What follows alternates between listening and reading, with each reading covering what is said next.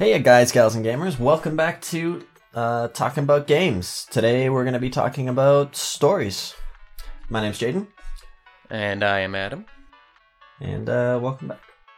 Yeah, so let's kind of just jump straight into it, and first kind of give a little bit of context about what we think a story's role in a game should be, kind of how it should be made, and just overall what a story is in a game. So, I'll kind of take the lead on the first little bit here. All right. So, in order for a game story to be good, the game should be made around the story, not the story around the game. This is not to say that the game will be bad if it takes either route. This is simply speaking to how the quality of the story, not the game itself. If the game's goal is to have a really good story, then that'll kind of speak to the quality of the game. But if it isn't, then that's fine too. So, for example, if a story were to be made around a game instead, you'd probably end up with something that's very shallow and just kind of feels disjointed. It doesn't flow well, and it'll just kind of not feel very impactful or memorable. What do you think about this? I really agree, actually, because if you have a very dramatic game where you're focusing on, say, choices and things like that, something like Heavy Rain or Detroit Become Human, you don't want to throw in something super action-paced, like, say, a huge gunfight. That's not going to make a lot of sense, right? Because you wanted that gunfight in there. You can't fit that in because of the style of the story, right? Yeah. So, yeah, you can probably lead up to it in writing the story if you really needed to, but then again, that's part of the story. That's not something you're just throwing into the game. Exactly, and that kind of leads into what I was going to bring up next, which is that a game story should kind of be the main focus of the game, or at least it can be for like the more story-driven games, or it can be simply there to give the players' actions and goals some context. So some examples of this would be for the game story being the main focus of the game. It could be something like Yakuza, like one of my favorite games, favorite game series, that is. Whereas in a game like Majora's Mask, you'll kind of just be kind of running around, just doing stuff while the story's in the background to give you context, and not really be constantly giving you developments on the characters or the plot or the situation. While in a game like Yakuza, that is your driving force. You're going because you want to see the developments, you want to see how the characters grow, you want to see how the situation escalates. So neither one of these ways is bad or better than the other. It's just simply which one will kind of serve the games better. So what do you gotta think about this? I actually completely agree. Like, you could even look at games like on completely two dramatic sides of it, like I already mentioned, Detroit Become Human or Heavy Rain. You play through those games going along with the story. You aren't blindly following these actions that the story or that the game is telling. Like, this game is telling you a story, right? You aren't just going along with that. In Detroit Become Human and Heavy Rain, you are like 100% in that story at all times. You are interacting with literally everything. Every action you do is actually done by you. You want to pick up that book, you have to do the proper action with the controller to pick it up. And honestly, I love that. Or then you go on to the other extreme. Look at, say, Mario Brothers, the 2D platformers. You have one goal. You got to save Princess Peach, right? You go left to right on every stage. Sometimes you got vertical and all that, but all you really know is you're going to save Princess Peach and you're going to have fun along the way. It's either or works very, very well, in my opinion. Yeah, and a game doesn't have to have a super complex story to be good. It's just simply which one fits it better. Yeah, if exactly. Mario had an epic story, like in something like Persona, like that level of scale, then that would feel very out of place because it's Mario. Yeah, It's exactly. no more complicated than just Peach has been kidnapped. Go get her. There you go. But then you could also consider things like the RPGs, right? Yeah. Mario RPGs, where they do give it some blood and some life and some story. Oh yeah, I was just more so talking about like the 2D Marios. Yeah, that's or like fair. just the platformers. Yeah, but that just kind of getting the idea out there that Mario can have an in-depth story. Oh yeah, and sort of with Thousand Year Door, like the Paper Mario series. Like I remember before we actually started recording, you mentioned that you wanted to talk about those and how they actually have a surprisingly good story. And very few people would actually kind of expect Mario to have some pretty solid story elements and like a good story in any of his games, really, considering how most of what the mainstream sees is just like the platformers and the jumping and the whatnot. So Yeah, you exactly. want to kind of talk about that? Yeah, sure. So when you look at these the Paper Mario stories, at least the first 3 games, the first game follows a more traditional Mario style. You know, he's fighting Bowser and he's got to save Princess Peach. But they add along this whole story and add some lore to the Mushroom Kingdom, which I really love. You go through and you're rescuing these star sprites, and fun fact, they actually return later in one of the Mario Party games. But you go through this huge story and you meet characters and partners, and everyone has this amazing development, and you get to see all these new areas of the Mushroom Kingdom, and it's amazing. And then you go into Thousand Year Door, and they completely built on this and made it so much better.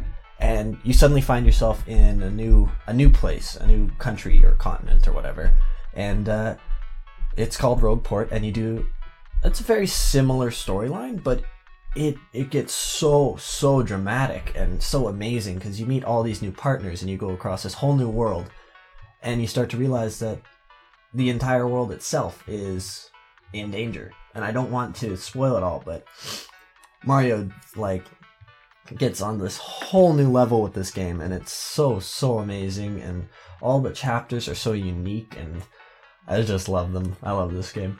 But then you go into Super Paper Mario, which changes it up. It takes a lot of the RPG aspects out, but you It's still actually have... my favorite Paper Mario. Well, yeah, no, I'm not saying it's bad by any means. I'm just saying it's taken a lot of those Yeah. aspects out. Like, it took out the separate battle screen, right? It takes on a more traditional platformer style where if you jump on an enemy, it dies, and it tries to take it one step further with by adding like dimensions and other worlds and places you can go, rather than just one set area. And instead of collecting stars, you collect these things called pure hearts. And instead of partners, you have these pixels. But they all have their own personalities, and they all grow with you on this journey. Especially the main pixel, Teepee. And it's just...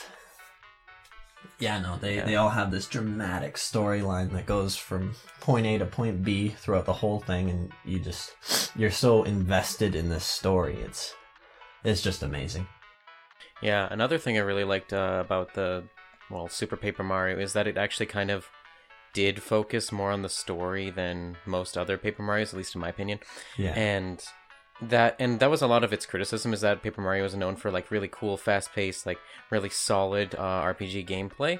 But I don't know, I like the story more than I liked the gameplay for really any Paper Mario. I'm more of a story guy when it comes to my games, like, or at least single player games. I like a good story, so that's kind of why it's my favorite. And one thing I think it did really well or just Paper Mario in general does really well, is pacing. Yes. The pacing of pretty much every game is very solid. I haven't really played much of the first one, but I've beaten both Thousand Year Door and Super Paper Mario. Yeah. And oof, especially Super Paper Mario, I really like how it gets... It's a good slow escalation to the point where you're going to hell, or basically hell, and heaven, and Yeah. you have all of these other characters like Peach, Luigi, and Bowser. They all have their own personalities, and they're with you, and you slowly build up your cast of characters and the situation of the story through really good pacing.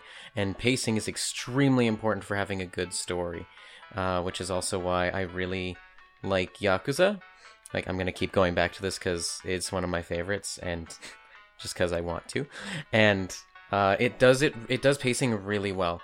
There's something pretty much always happening in every game you play, but it doesn't feel like, okay, you're gonna get burnt out on all this cool action or all these dramatic moments. It has its downtime in between, but that doesn't hurt it. It's there just so that it's sort of like the dip before the high. And it is so incredible. And it does it since Yakuza is a big series of games. It it's really cool because it does stories on an individual like game scale where you can just play one and you can have a full story and be happy. Like I started with Yakuza 0 and I could have just ended it there. I could have just enjoyed it and been like, that was a good story, done. But since I've played more of the series, you kind of see that if you want to keep playing, it expands beyond just one game. It's a bigger story. It's the story of a man, of someone's life, and it's really interesting how they do the pacing on both a game scale and just an overall series scale, and I really like that. Yeah, that sounds pretty awesome. I've played about a few minutes of the original one. It came for free with my PS Plus account, but I don't know. I'm gonna have to give it more of a shot, I think. Do you mean the remake on PS Plus? Yeah. It was a free download, and it was the original game, but it was a remake. Oh, okay, yeah. I finished that one recently. That is. I found that the combat was a little bit clunky for my liking, but the way you're raving about this, I might have to give it a better shot. The combat gets way better. It gets way better. It's very solid. But if we do an episode more so based around like combat systems, then I'll rant about it. Then I won't have it cut into our time here. Yeah, for sure. All right, so I think with that we can kind of move on to our next topic, which is the tone of various stories and games, and kind of how the tone can complement a game's story if done well. So, kind of, what do you have to say about that? Well, it really depends on the game you're looking at. If you pick up something like Heavy Rain, you have a very depressing tone of story, and I'll give a bit of the intro here just to give some kind of context to what I'm talking about. But so you start off this game, you're a dad, and you're helping set up your kid's birthday party, right? And it's a super fun. You get an idea of the controls. You're moving around the house, you're grabbing party stuff, you're helping your wife prep. You're going out and you're playing with the kids to keep them a little occupied. And it's pretty fun. You get a little bit of quick time, you get a little bit of an idea of what it's like to interact with objects, kind of like you would in the real world. And then you go to the mall and it's super busy, and you lose your kid. He gets hit by a car. And, well, he of course doesn't make it. You who tried to protect him ended up going into a coma because you also got hit by the car. And then, there's like a divorce and everything, and it just gets super depressing from there. But that's this constant theme.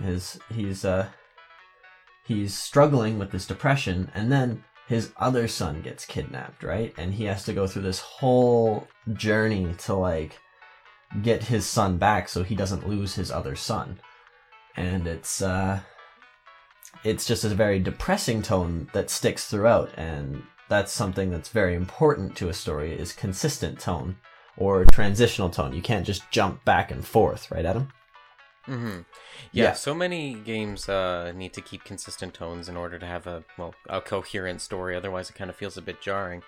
But that is the case most of the time. Again, I'm going to bring up Yakuza because it does a lot well with its story.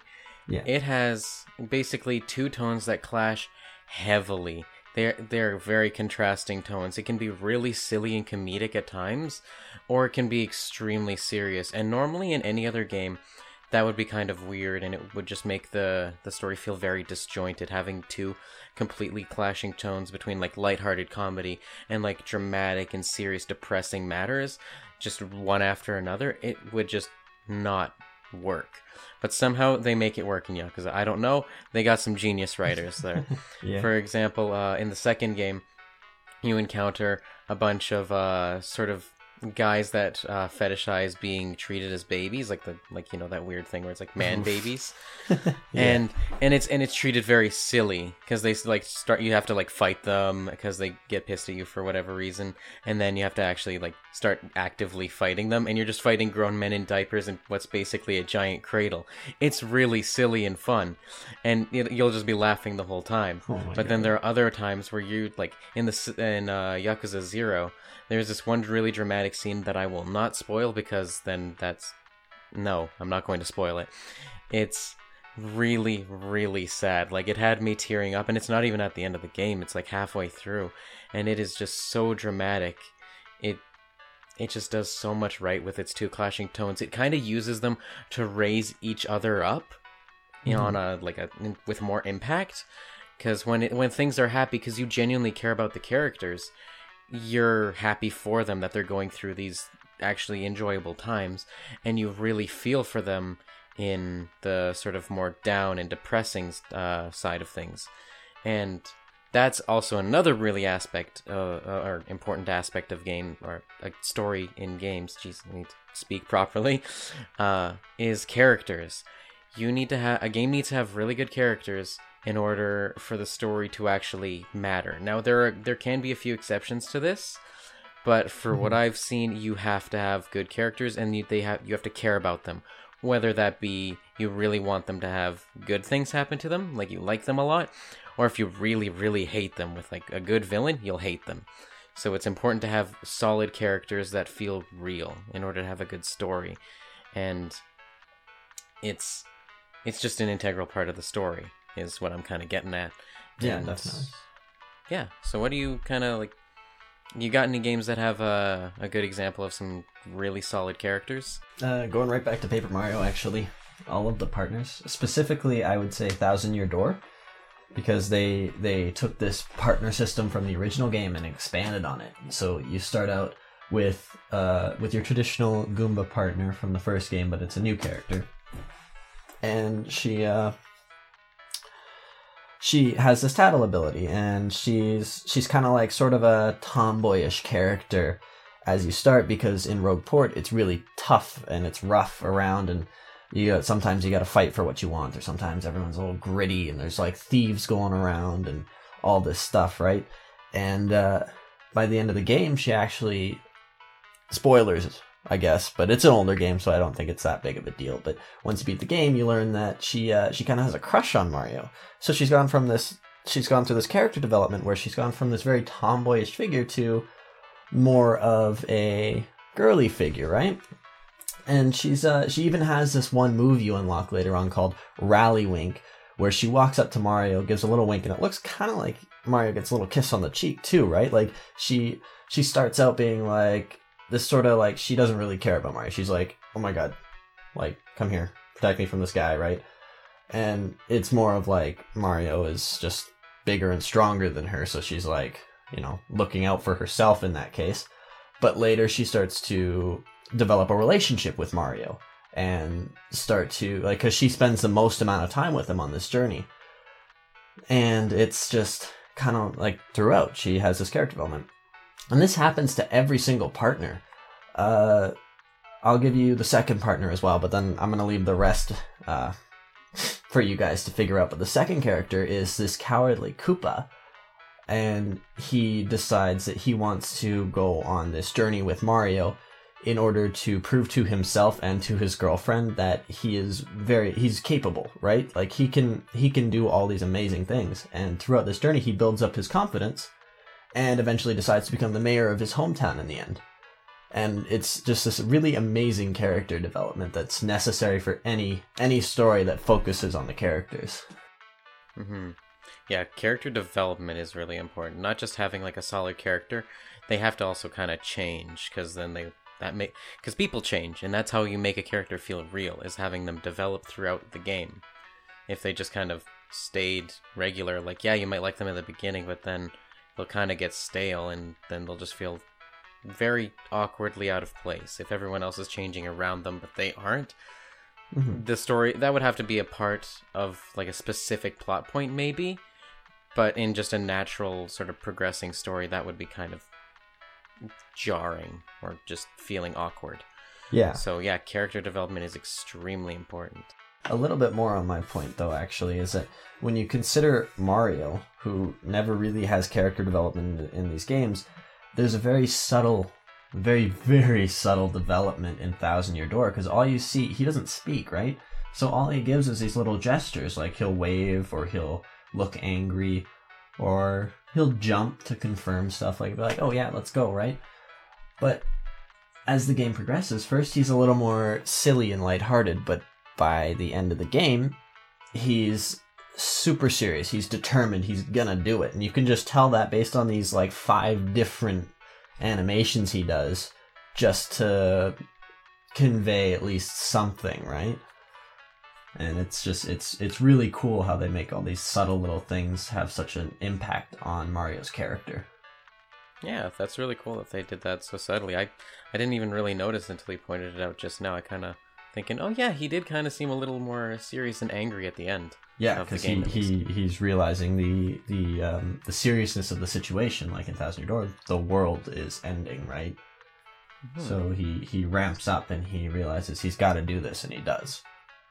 Mm-hmm. Yeah, that's really cool. Yeah, and so yeah, that kind of leads into our next topic of sort of how the player's role, or what the player's role can be in the story, or how the gameplay affects the story. So I'll kind of leave you to go first, since we were kind of already talking about Paper Mario and how Mario's development kind of occurs and how you're playing as Mario, so might as well continue on that. Yeah, so take Mario. He gets a letter from Peach, and she's like, hey, come here. Treasure hunt, right? This is still Thousand Year Door, but and he's like, okay, yeah. He comes along, and he realizes Peach has been kidnapped. Oh no, shocker, twist, right? But so then he just goes on this adventure like he normally does to save Princess Peach. But so he has this traditional role, right? And then they completely flip that. Saving Princess Peach becomes a sub-story that's tied along with this main story where you have to save the world. Like, his role completely changes and becomes this new, amazing, hero-esque role.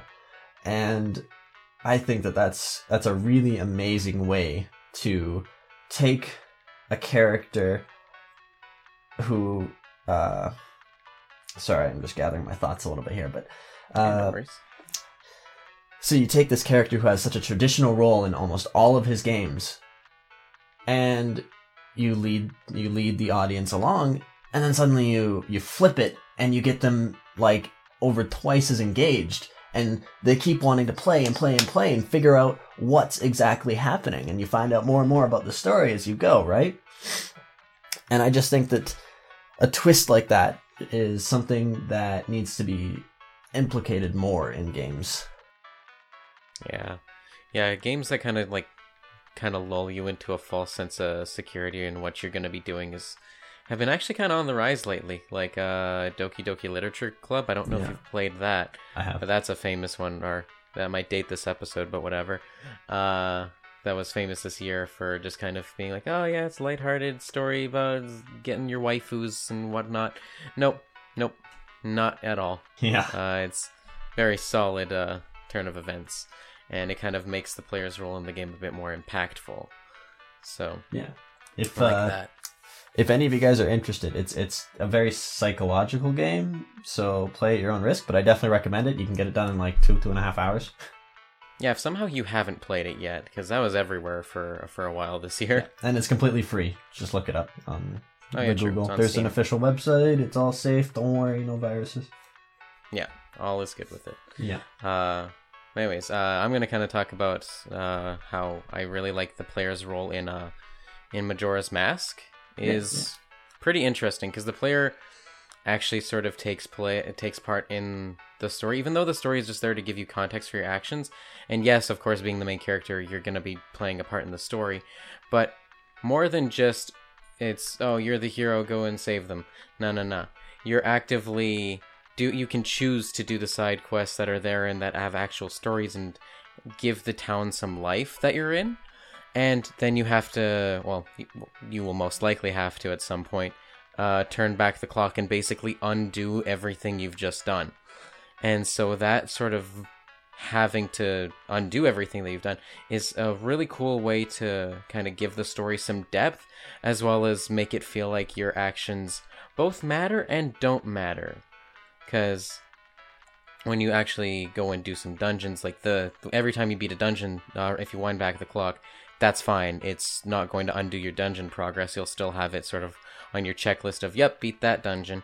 But the side quests, they will be undone. So you can go and redo them, but you won't be able to do everyone's in sort of like, since it's a 3-day period, in your sort of best timeline kind of run of things, in the 3 days where you actually end up beating the game, you probably won't be able to do every side quest. In fact, you won't be able to, because one of the side quests is 3 whole days.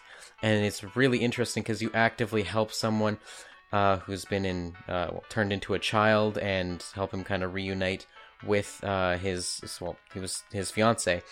And it's this really nice sort of sentiment of you helping someone even though the world's going to end immediately, or you're just going to undo it immediately. So it's a really cool role in the story in that sense. Mm-hmm. And as for in Yakuza, the guy you're playing as is like this big softy. Like, he's a big burly man who is fairly no nonsense, but he's also a very nice guy. And that's sort of reflected in the gameplay of you can't just hurt innocent civilians.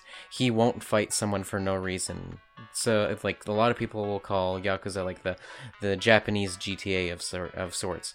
Not even close. It may be open world and it may be sort of a crime-based game, but you can't hurt civilians like you can in GTA. You can't go on a mindless murder spree just because you feel like it, because that's not who the character is. So that's a really cool way of merging sort of the gameplay of the just overall gameplay and the story, and how the player's actions influence the story, and how they sort of bounce off each other. So that's really cool. Yeah. How they implemented that. I also have one thing to comment on about Majora's Mask too. Is actually Link, because you collect, what is it, about 25 masks in the game? I don't remember the number, but something around there, yeah. Something around there, yeah. And because Link has just shown up in this world, the symbolism behind these masks is that he's anyone, or he's whoever anyone needs to be at any time. If he's going to help this person, he has a mask for it. If he's going to help that person, he has a mask for it. So he's going to be anyone, or he's going to be whatever the current person needs at that time, because he's a hero, right?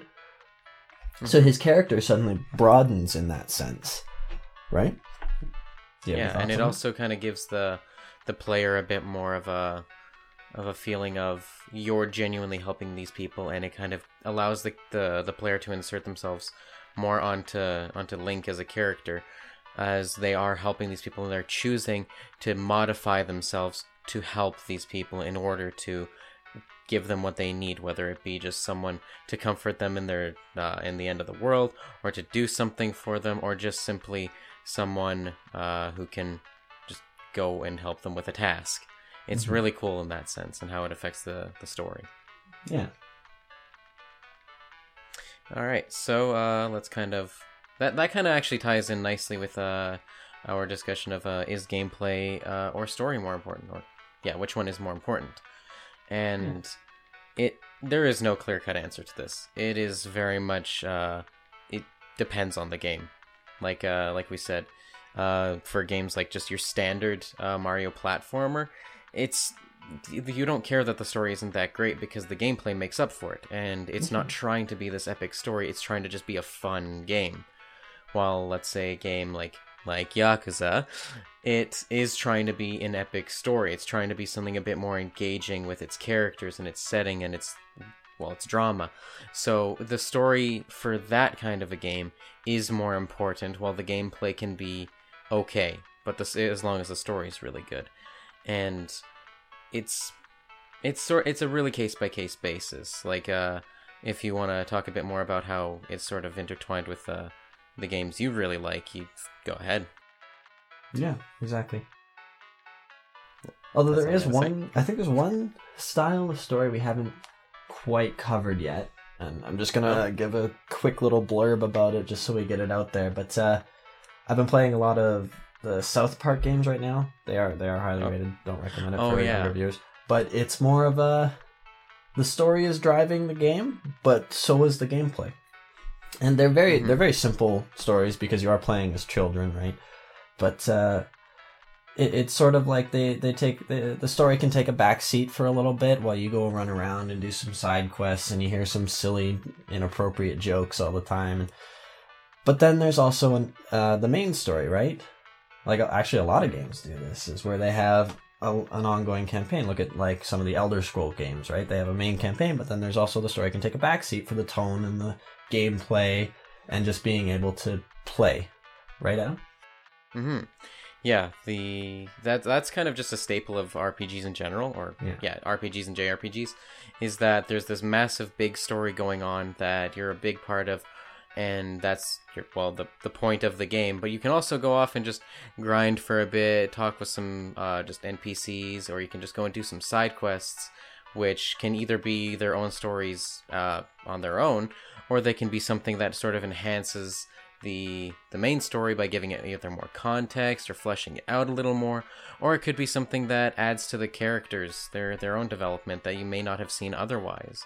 And so side quests and sub stories kind of thing are really important for a game, or at least a game in which the style is that you have a main story, but you can do other stuff in the meantime. Yeah.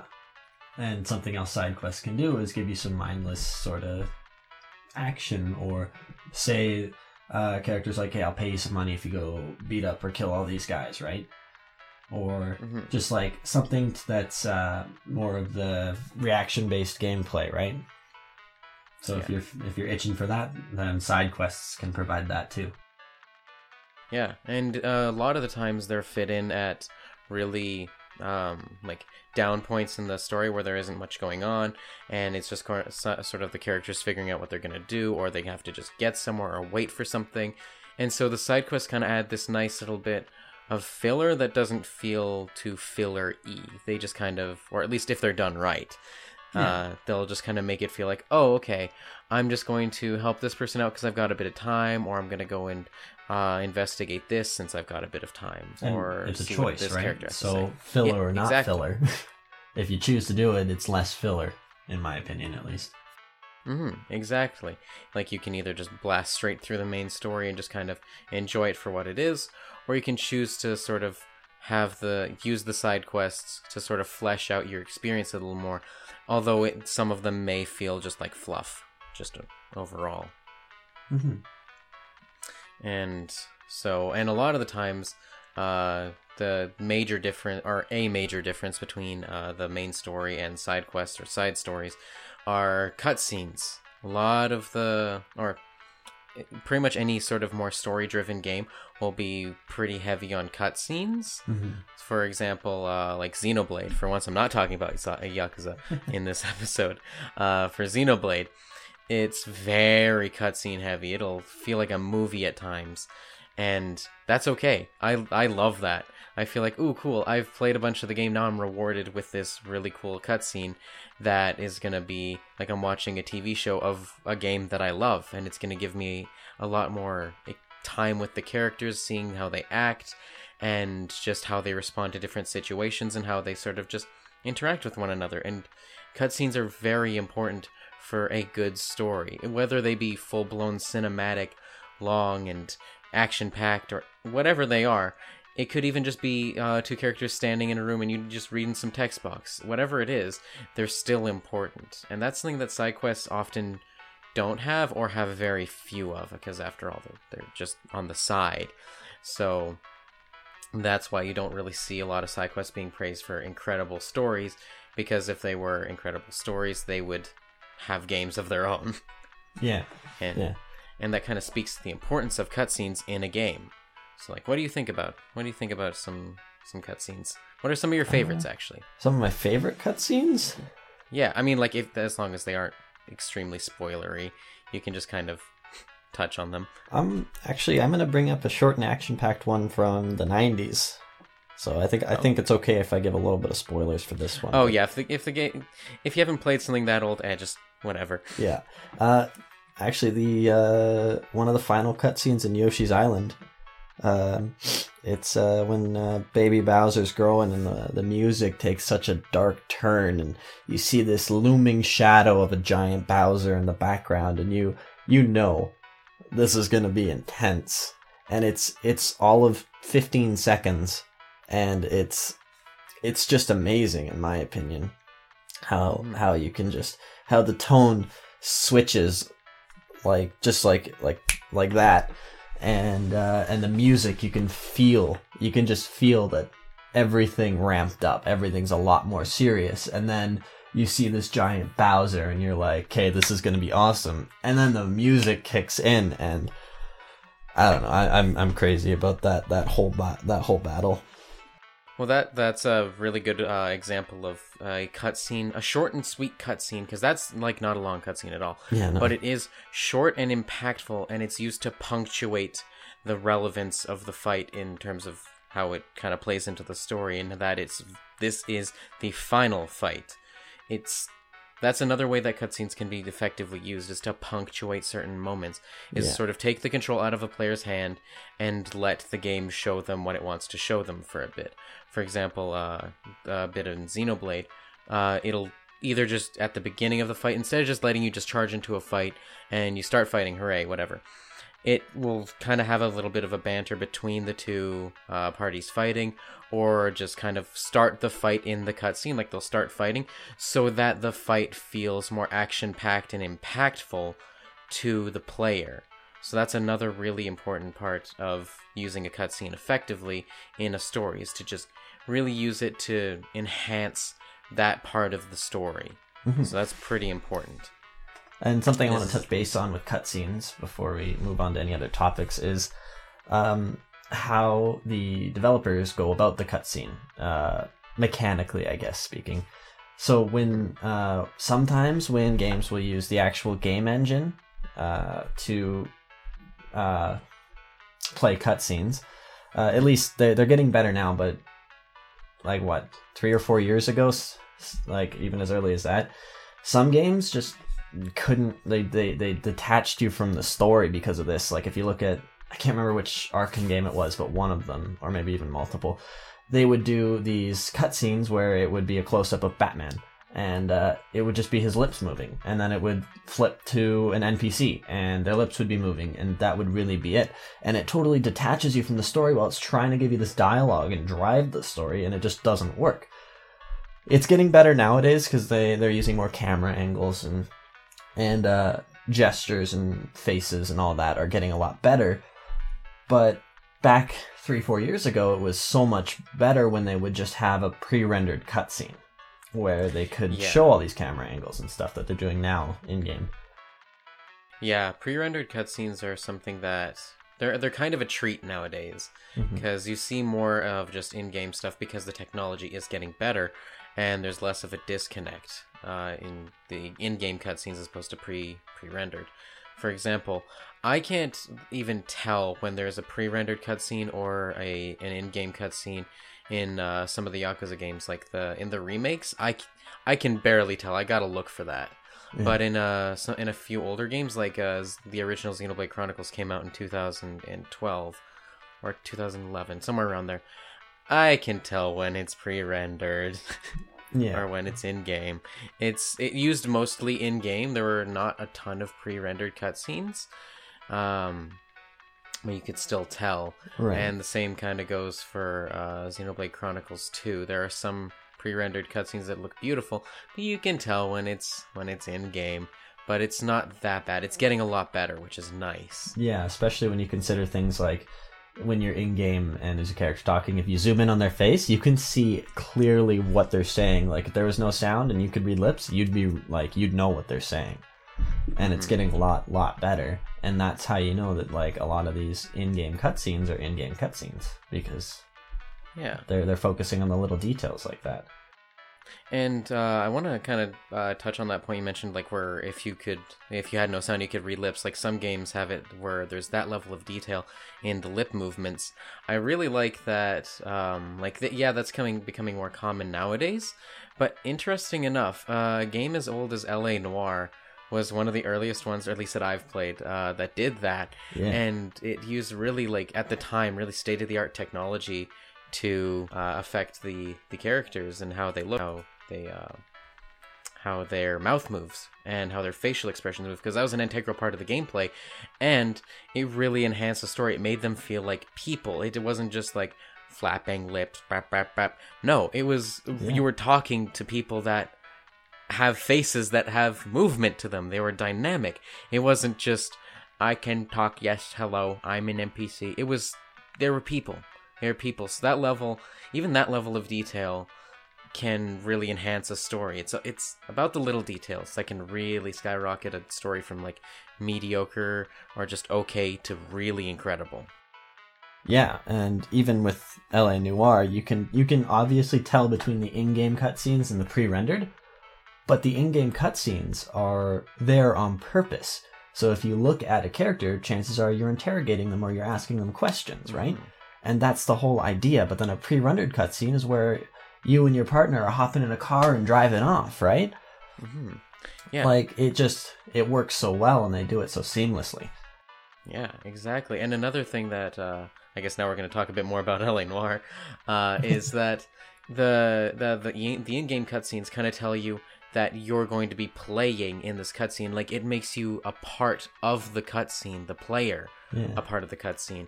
It isn't just, now I'm going to sit back and watch these characters do their thing. And there's nothing wrong with that.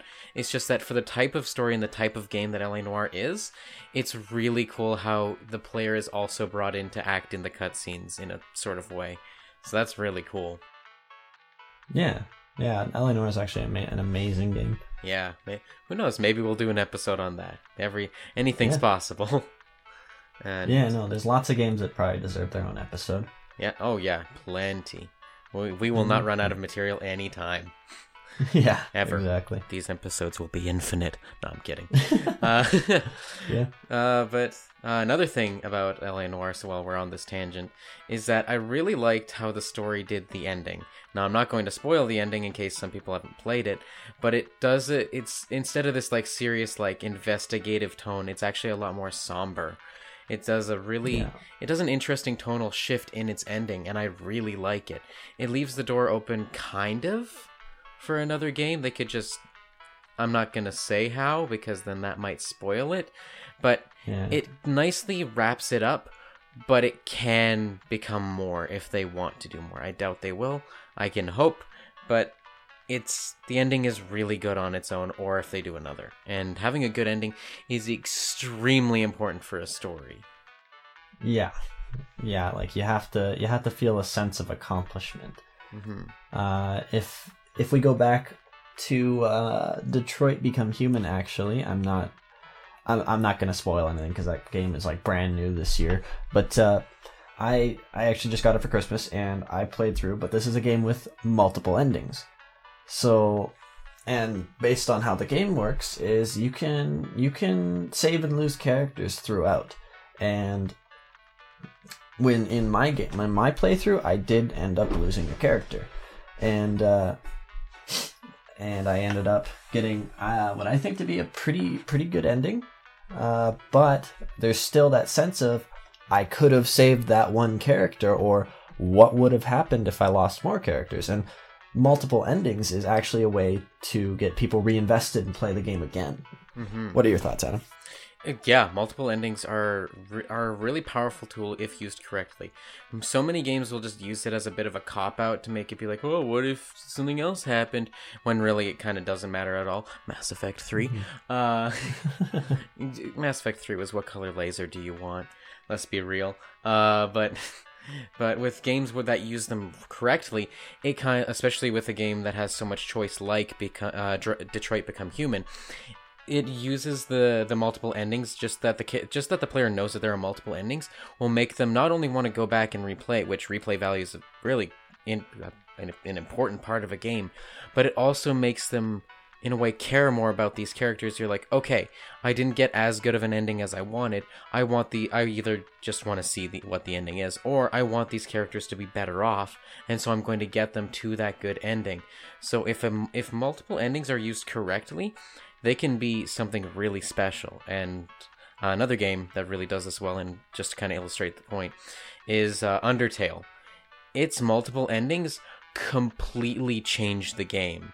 You play it completely differently. It's the same game, but it feels like a different game depending on which ending you're going for. Whether it's the genocide run, the neutral ending, or the pacifist ending, the game will feel different for each ending, and that is really cool. Regardless of how you feel about the characters, the way that the story's endings affects the gameplay so drastically is so clever. It is really interesting. Yeah. I haven't actually played Undertale, but I do know that it incorporates these things, such like especially with say emotions. Sorry about that. That's okay. Yeah, no. So it incorporates emotions. Like if you're going on a genocide run, characters are going to be mad at you, and that's going to impact the gameplay heavily. But if you're playing a more pacifist run, people are going to be a little bit happier with you. Or if you play a neutral one, they're going to be normal, right? Like yeah, exactly. And that's kind of the interesting thing is about the newer or the sequel kind of that the creator of Undertale is doing, Deltarune. The theme is kind of, or it seems to be, that there is no choice. There isn't multiple endings. It's basically you're along for the ride with the illusion of choice. And that's also a really cool contrast because it goes from every single choice matters to none of them matter, but the stories are still going to be very impactful, or at least that's how it seems like it's going to be for Deltarune. At the time of this recording, only one episode is out, so who knows? Yeah. Have you played Deltarune? No, I haven't. You should do that. You should play Undertale and Deltarune. As much as the communities are kind of annoying to say the least, and that the games get a lot of flack for just kind of the communities themselves, they're still really good games with really good stories. So I highly recommend you go and play those. Yeah, sure. And to those I just got into that style of game with Earthbound, so there you go. And I'm enjoying it, definitely. Yeah, Earthbound's I can't help but miss that Mario or Paper Mario style combat though. Yeah.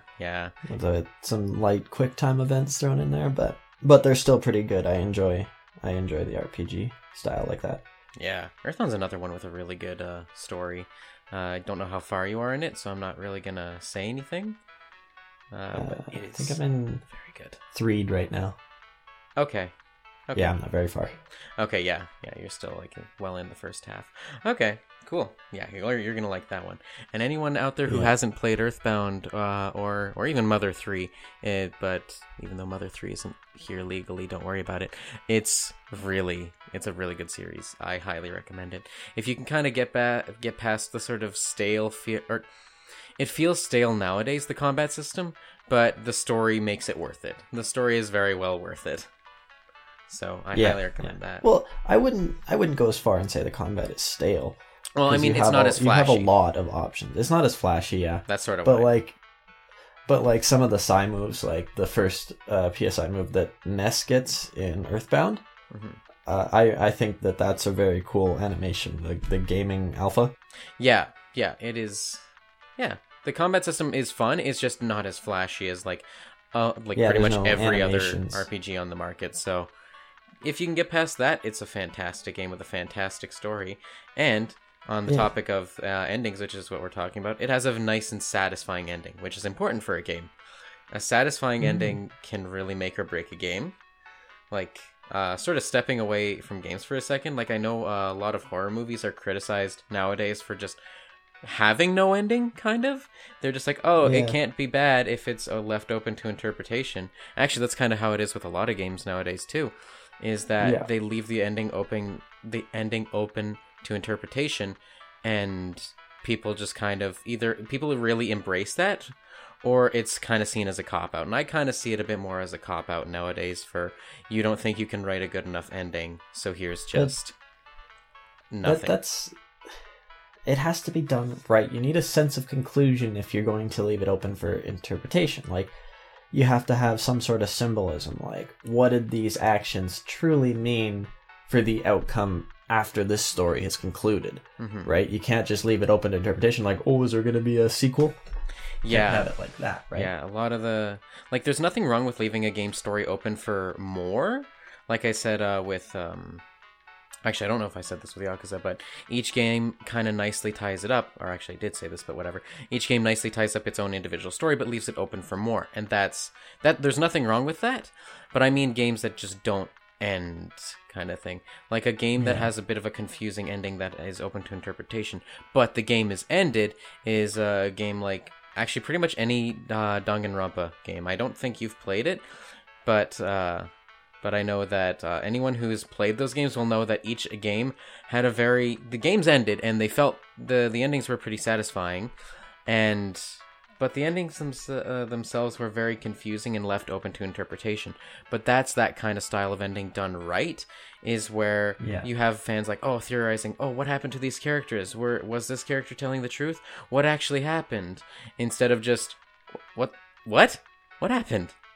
Okay. Yeah, actually, I just watched a YouTuber, Nitro Rad. He did an episode on a game called Sphinx and the Cursed Mummy, and this is an old enough game. It was on like GameCube and Xbox and PS2, so I think I can talk about the ending. But basically, what happened was there's a prince who turned into a mummy, and you have to slowly return his soul throughout the game, and you get all the way up to the last piece of his soul. And he just kind of stumbles and destroys the jar it was holding, and his soul's gone. And then another character's like, yo, there's another way, we'll turn you back to human. And they totally leave it open for a second game, but the second game never happened. And it was so stupid, because, like, why didn't he just turn back into a prince? Like, you can turn him back into a mummy in the next game, right? Yeah. If there was going to be one. Yeah, that's a shame. Wasted potential is always a real bummer for anything, really. But yeah. So with that, we're kind of reaching well over our time, but whatever. Yeah. I think this was nice. I think this was a good discussion on the stories of games and how different aspects of them can play into it and how important they can be to enhancing a game and their role in their respective games.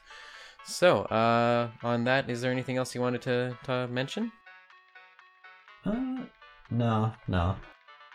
All right. I think we're okay. A lot of the stuff that I have in my head can definitely be placed in other episodes, so we don't need to stretch this one. All right. I'm just going to real quick say, go play Yakuza. It's really good. The story's so good. Start with Yakuza 0, though. That's all I'm going to say. Also, Thousand Year Door. Yeah, go play that too. You're crazy. Especially if you're a fan of story-based games. So, yeah. And if you aren't, why are you listening to this episode? Anyway, exactly. Thank you so much for listening. And just remember that whatever we say in these episodes is just our opinions. We're not some objective video game gods who know everything. This is just a couple of guys saying what we think about games. So just keep that in mind. And yeah, exactly. Thank you again so much for listening to us just kind of ramble about games. Well, I've been Adam. And I'm Jaden. And we'll see you in the next episode. Bye-bye. Bye.